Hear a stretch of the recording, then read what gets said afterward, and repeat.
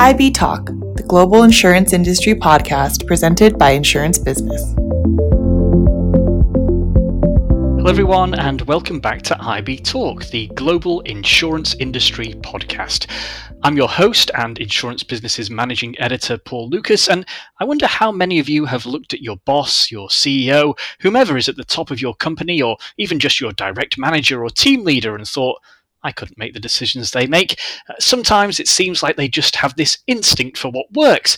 Sometimes it looks like their knowledge can only come from decades of experience. Well, get ready to have that illusion shattered. My guest today will show you how to make the best decisions and avoid business disasters. He'll teach you the techniques that, whisper it quietly, might actually make you a better decision maker than your boss. Ladies and gentlemen, he is the CEO of disaster avoidance experts, Dr. Gleb Tsipursky. Gleb, welcome to IB Talk. Thank you so much, Paul. I appreciate it. And I'm glad that Brian Ahern introduced us. Yeah, so Gleb, let's start by delving a little bit into your background, because you've been a professional speaker for well over 2 decades now, but you actually started out as a teaching fellow, is that right? That's right, yes. So that's how I started my career as a teacher. I was going into academia, and as you go into academia and start learning about the topics of decision-making, which we can talk about earlier, one of the things you do, you pay your way by being a teacher on these topics to undergraduates. So that's how I started off my career. And that's one of the things that made me passionate about training folks, that I was a teaching fellow. And I really enjoyed helping illuminate people around what good decision-making meant when they often didn't know what it actually meant. And of course, you went on to become a professor in the history of behavioral science. So was it sort of delving into behavioral economics that sort of opened the door to your focus on decision making, or did you have sort of a prior interest? I had some of a prior interest in decision making because I always felt that, people say go with your gut, trust your intuitions, follow your heart. And then I grew up in the dot-com boom. So I was born in 1981, and then I was 18 in 1999 when tech leaders and investors were partying like it's 1999, for those who remember that Prince song. Well, just a couple of years later, there was the dot-com bust when all the people who were praised, Webvan, Boo.com, Pets.com, in 1999, they all went bust. And so the people went from heroes to zeros, to villains, essentially. And they were the same people. The newspapers were the Wall Street Journal, the Guardian. They were praising the same people in 1999 and criticizing them in 2001. And it made me realize that the decision-making of these supposedly wonderful business leaders is kind of random and dependent a lot on luck and circumstances. And that helped spur my interest in behavioral science, because the kind of decision-making tools that were out there, where, as you said at the beginning of the program, people are encouraged to go with their gut and trust their experience, just didn't seem to cut it very well for me. And that is what really encouraged my interest in behavioral science, focusing on how do we behave, why do we behave that way, especially with decision-making. How do we make decisions, and how do we manage risks, which is so important for the insurance industry, and so often folks get it pretty wrong. Yeah, well, that's really interesting that you said, when you were looking at the CEOs and so on and comparing 99 to 2001, you sort of came to the conclusion that it was sort of luck-based. But I guess working within behavioral science, are there perhaps some neurological reasons as to why people might make good decisions and bad decisions? Absolutely. We, according to the latest research in behavioral science, aren't really wired for the modern world. We aren't wired to make good decisions in the modern world. Our gut reactions aren't wired to make good decisions in the modern world. Our gut reactions are actually wired for the savanna environment. When we lived in small tribes of 15 people to 150 people, when we were hunters, foragers, and gatherers, our primary response to threats, for example, is the fight or flight response. And that was great in the savanna environment when we had to face saber-toothed tigers as our main threats. It was The ones who jumped at 100 shadows to get away from that one saber-toothed tiger were the ones who survived and thrived. You might have heard of it as the saber-toothed tiger response. In the modern world, when, let's say, your boss gives you constructive critical feedback, it's not a good idea to have the fight or flight response as your response. The folks who are more flight oriented ignore, their intuition is to ignore what the boss is saying and not really listen to them. Or if they're the boss themselves, not ignore what a client is saying in terms of constructive critical feedback, right? And the ones who are fight oriented, their temptation is to argue back and say, no, what are you talking about? You're wrong, I'm smart, and you're dumb, and so on. This is not the right response in those situations. The right response is neither the flight response nor the fight response. The right response is to look at what your boss or your client is saying, figure out, okay, what prompted them to give you this feedback? What is the cause, the root cause of the situation? Then look at the root cause, examine it, analyze it, understand it, and come back to the boss or the client and say, hey, now I understand why this happened. Smooth ruffled feathers, apologize, and then address the situation effectively and tell them how you will address it effectively. That is what you really need to do in the modern world, but it is completely counterintuitive. It does not go with our intuitions. And there are so many other examples that don't go with our intuitions.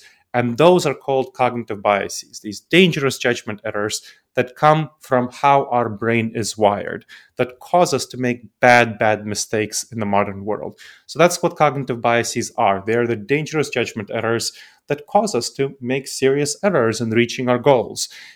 Making good decisions and managing risks. A lot of them come from our evolutionary background. Some others come from the specific structural wiring of our brains, and we can go much more in depth into that.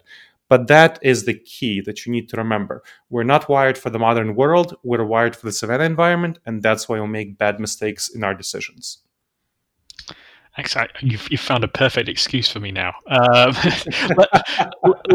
me ask you, Gleb, before we kind of delve into that in a little bit more depth, just tell us about the company that you're running now, which, as I mentioned at the top, is called Disaster Avoidance Experts. Tell us a little bit about that. Happy to. So the company focuses on helping leaders, businesses avoid disasters through future-proofing, through looking at threats, forecasting and assessing threats, and maximizing opportunities. People talk about threats and risks often. Of course, it's something that is dealt with in the insurance industry very much. But you also don't want to miss those opportunities. It can be as bad to miss an opportunity as it is to miss a threat. So our company helps leaders, helps organizations of all sorts look at their current situation and see what are the kind of cognitive biases that are causing them to miss the reality of upcoming threats.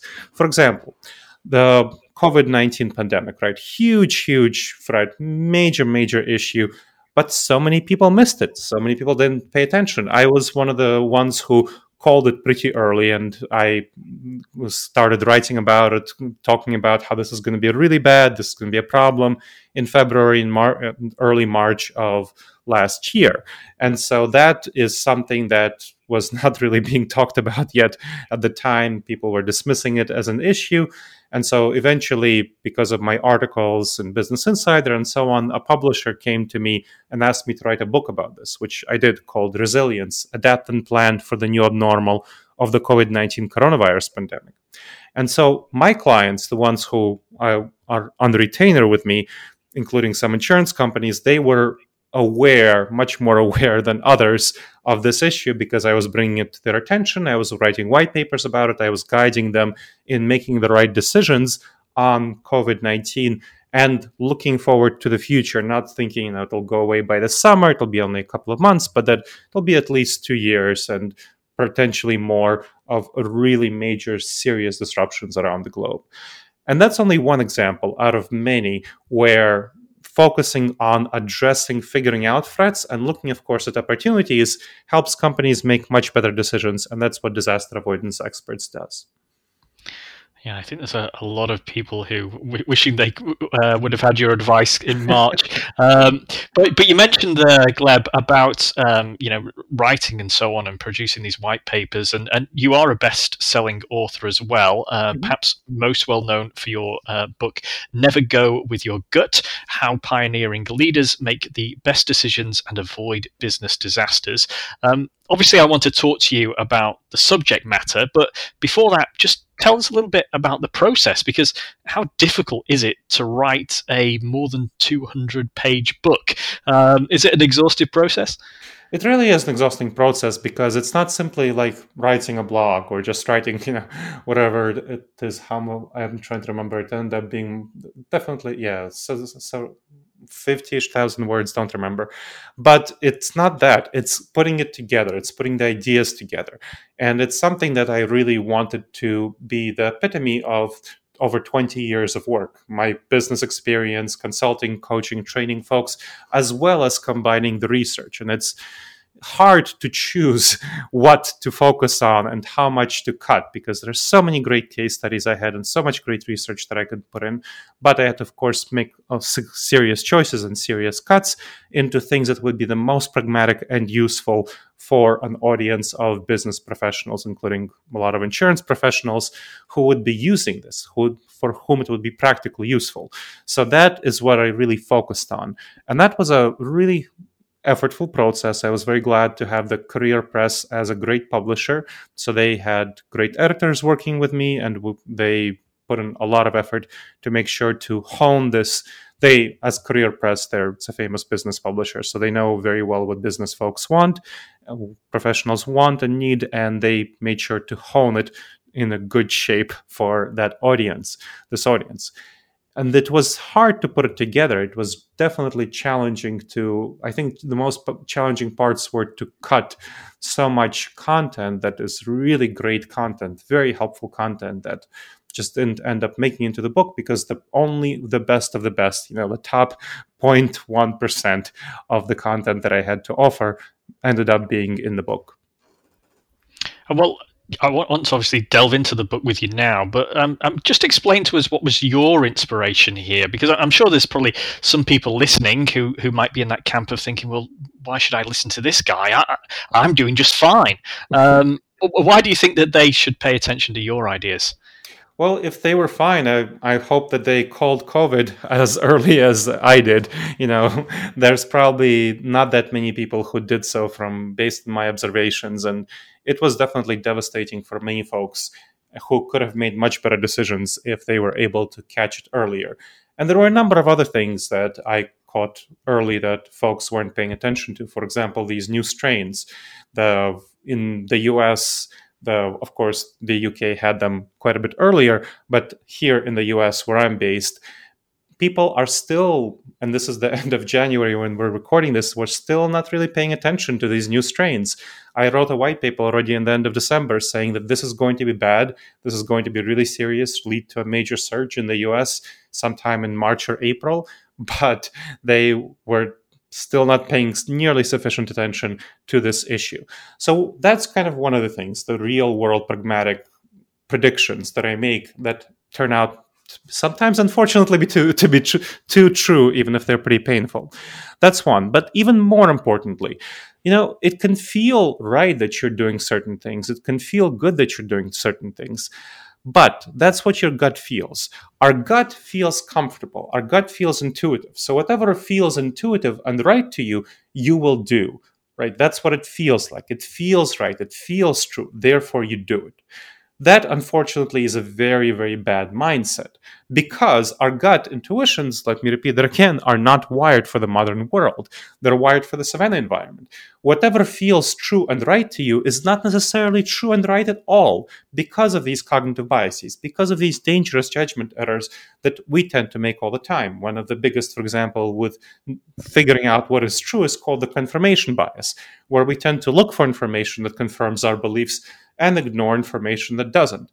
So for example, if you search on Google with a phrase search saying something like, why is Brexit good for business? What kind of answers will you get to that question versus when you search, why is Brexit bad for business? What kind of answers will you get to that question?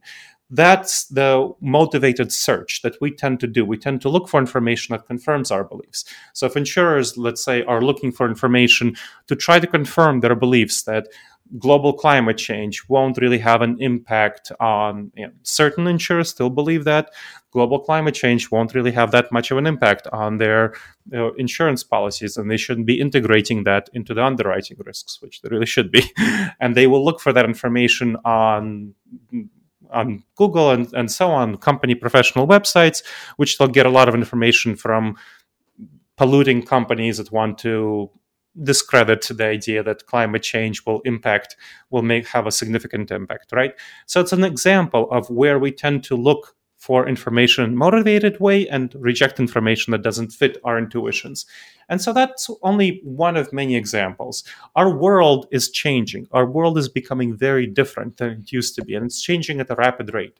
What used to work for you will likely not work in the future, unfortunately. And you can't trust your gut. You can't trust your intuitions on making the right decisions as the world changes and goes along. Well, I mean, that is, of course, the title of your book kind of gives away that you don't think that the good is the way to go. But I mean, are there any examples where you should just trust your instinct over perhaps your head? There are some situations that are similar to the environment that we had in the savannah, where your instincts, your intuitions do deserve to be trusted. So I'll give one. So for example, when you know someone really well, that's kind of like someone who is in your tribe. So the tribal environment in the savannah is something that you needed to know people in your tribe, you really were dependent on them, and you're, of course, in competition with them for resources. So if you know somebody pretty well and you know what they're like, if your instincts, if your intuitions tell you that they're behaving off in some way, that they're in some strange way that they're behaving off, you might want to check the information that they're providing you. You might want to trust them less in a proposed business collaboration or something like that in this situation. So that's an example where your intuitions deserve some trust. Another example, of course, is life or death situations. Again, very similar to the savannah environment, that fight or flight response. When you have a soccer ball hit at your head and it's, you don't want to start thinking about it. Well, will it miss my head by, 10 centimeters or will it hit me? That's not the time to think about it. You want to duck. That's the time to duck. You want to listen to your instincts at that time.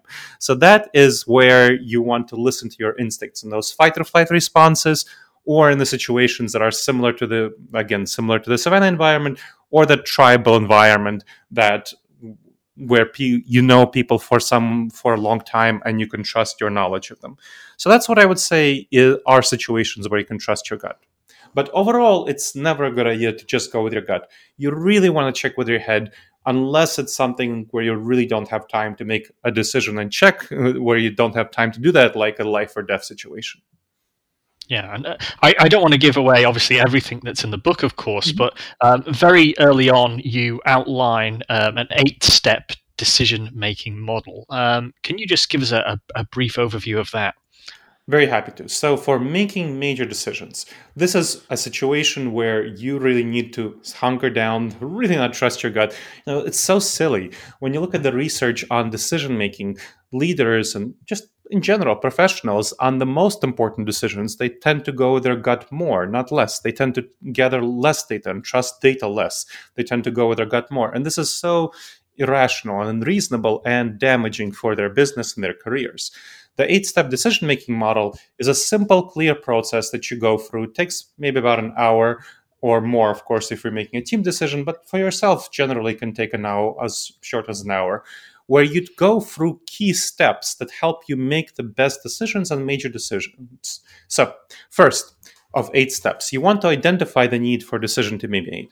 You might think, well, why is this a step even in the first place? Well, because there are many people who don't identify the need for a decision to be made in a timely manner. How many insurance companies did not identify the need for, let's say, addressing global climate change as an issue?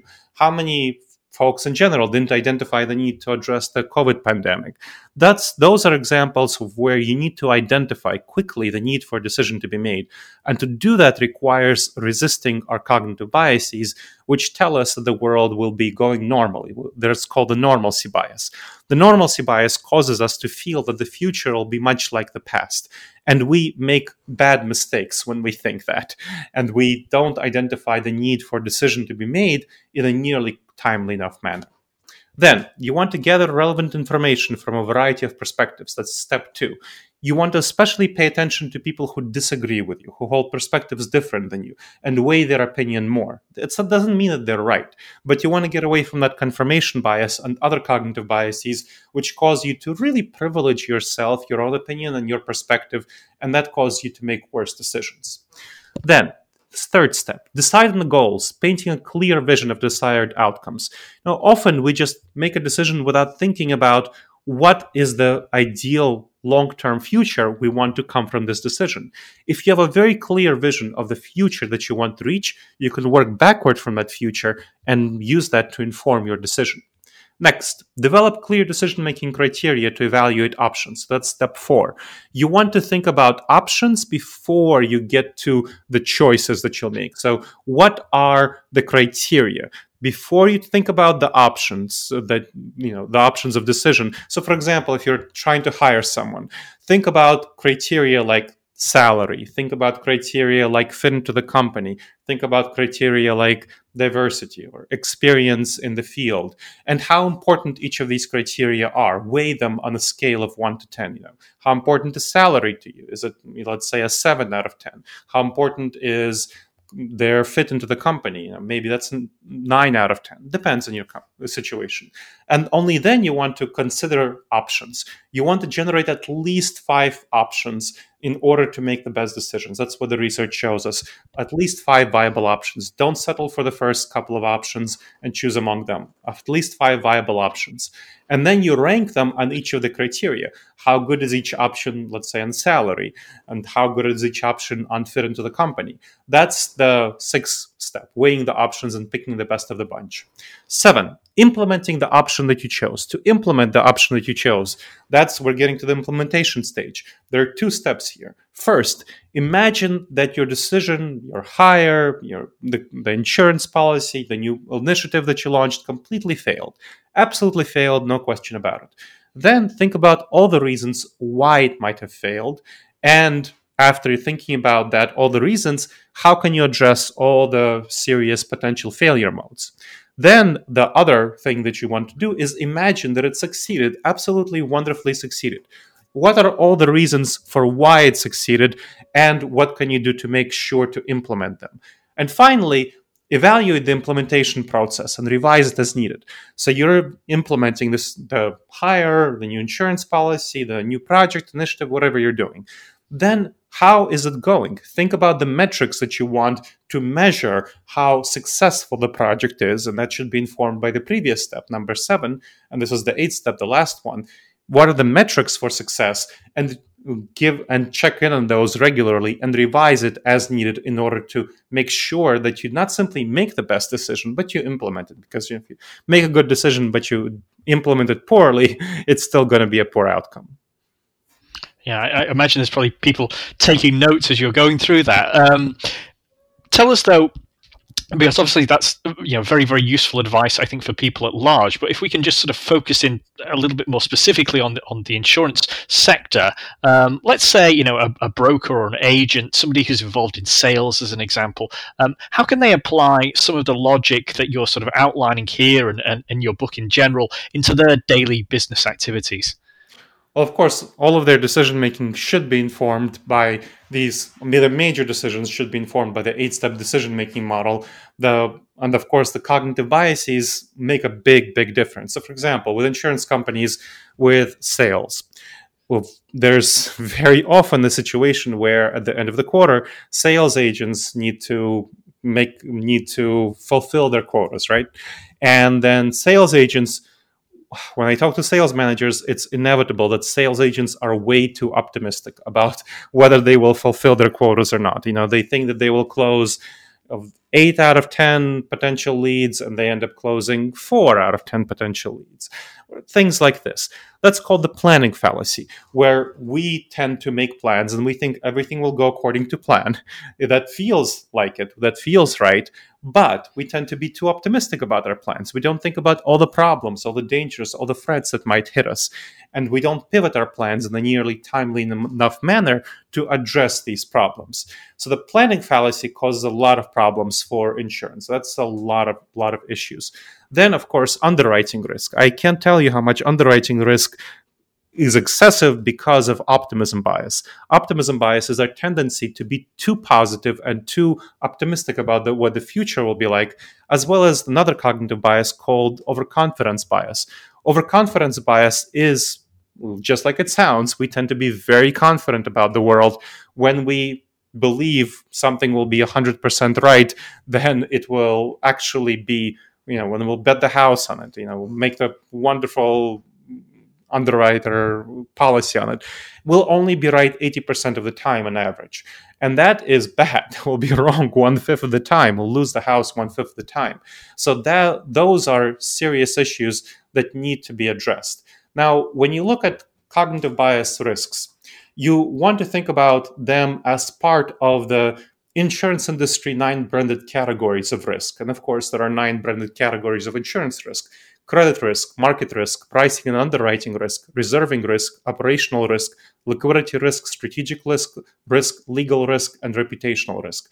Cognitive bias risks intersect with all of those risks, and they exacerbate all of them. So if you want to mitigate any and all of those risks, you want to be aware of how cognitive biases apply to that.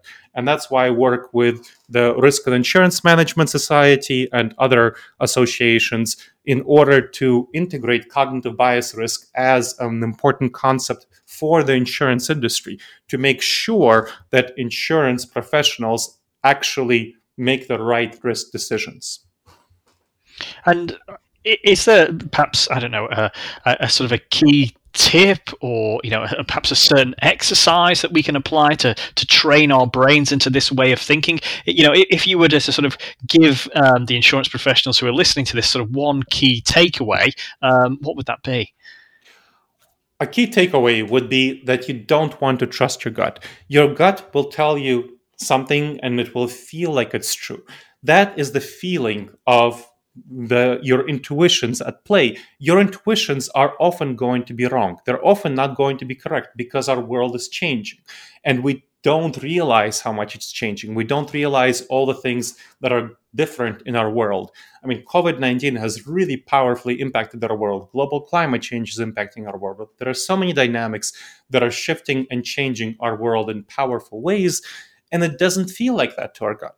That's not what our gut tells us. So we cannot simply trust our gut. We need to be aware of cognitive bias risks as a key category of risks for insurance professionals who want to be thinking about, both from the underwriting perspective, but also from sales perspective. Who are you selling it to? What kind of reputational risks might be coming from that? What kind of strategic risks, legal risks might be associated with it? There are so many things that our gut reactions simply misfire around, and you don't want to trust your gut around it. You want to use your head. You want to evaluate cognitive bias risks as part of your every decision, so that you really don't regret the kind of decisions you make. Yeah, no, I think that's fantastic advice. Unfortunately, we are running short of time, Gleb. Otherwise, I think I'd ask you many, many more questions. But I just want to touch on something else here, because you have a side interest, shall we say. I normally avoid getting political on our podcast for obvious reasons. There are some deeply contrasting and passionate views out there, and often there's some merit on both sides, of course. But you have a political interest that I think we can all agree on, in that no matter where we put our votes, because you want politicians and everyone to commit to truth-oriented behaviors. Can you tell us a little bit about that? Happy to. So this is something I'm really passionate about, as you can hear, about truthfulness, accuracy, factuality. And I am the co-founder of a project called the Pro-Truth Pledge at protruthpledge.org. That's a simple commitment to 12 behaviors that research in behavioral science has shown to be correlate with truthfulness.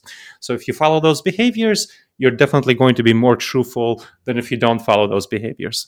And our goal is to get everyone, and especially politicians, to take the pro-truth pledge and make that commitment to truthfulness. We have politicians on the right and the left taking the pro-truth pledge and making that commitment to truthfulness. I think over 1,000 politicians by now, and over 10,000 private citizens. So the more private citizens take the pledge, including insurance professionals, the more politicians will be incentivized to take the pledge because they know that folks are paying attention to them. Right now, politicians don't have any public incentive to be truthful.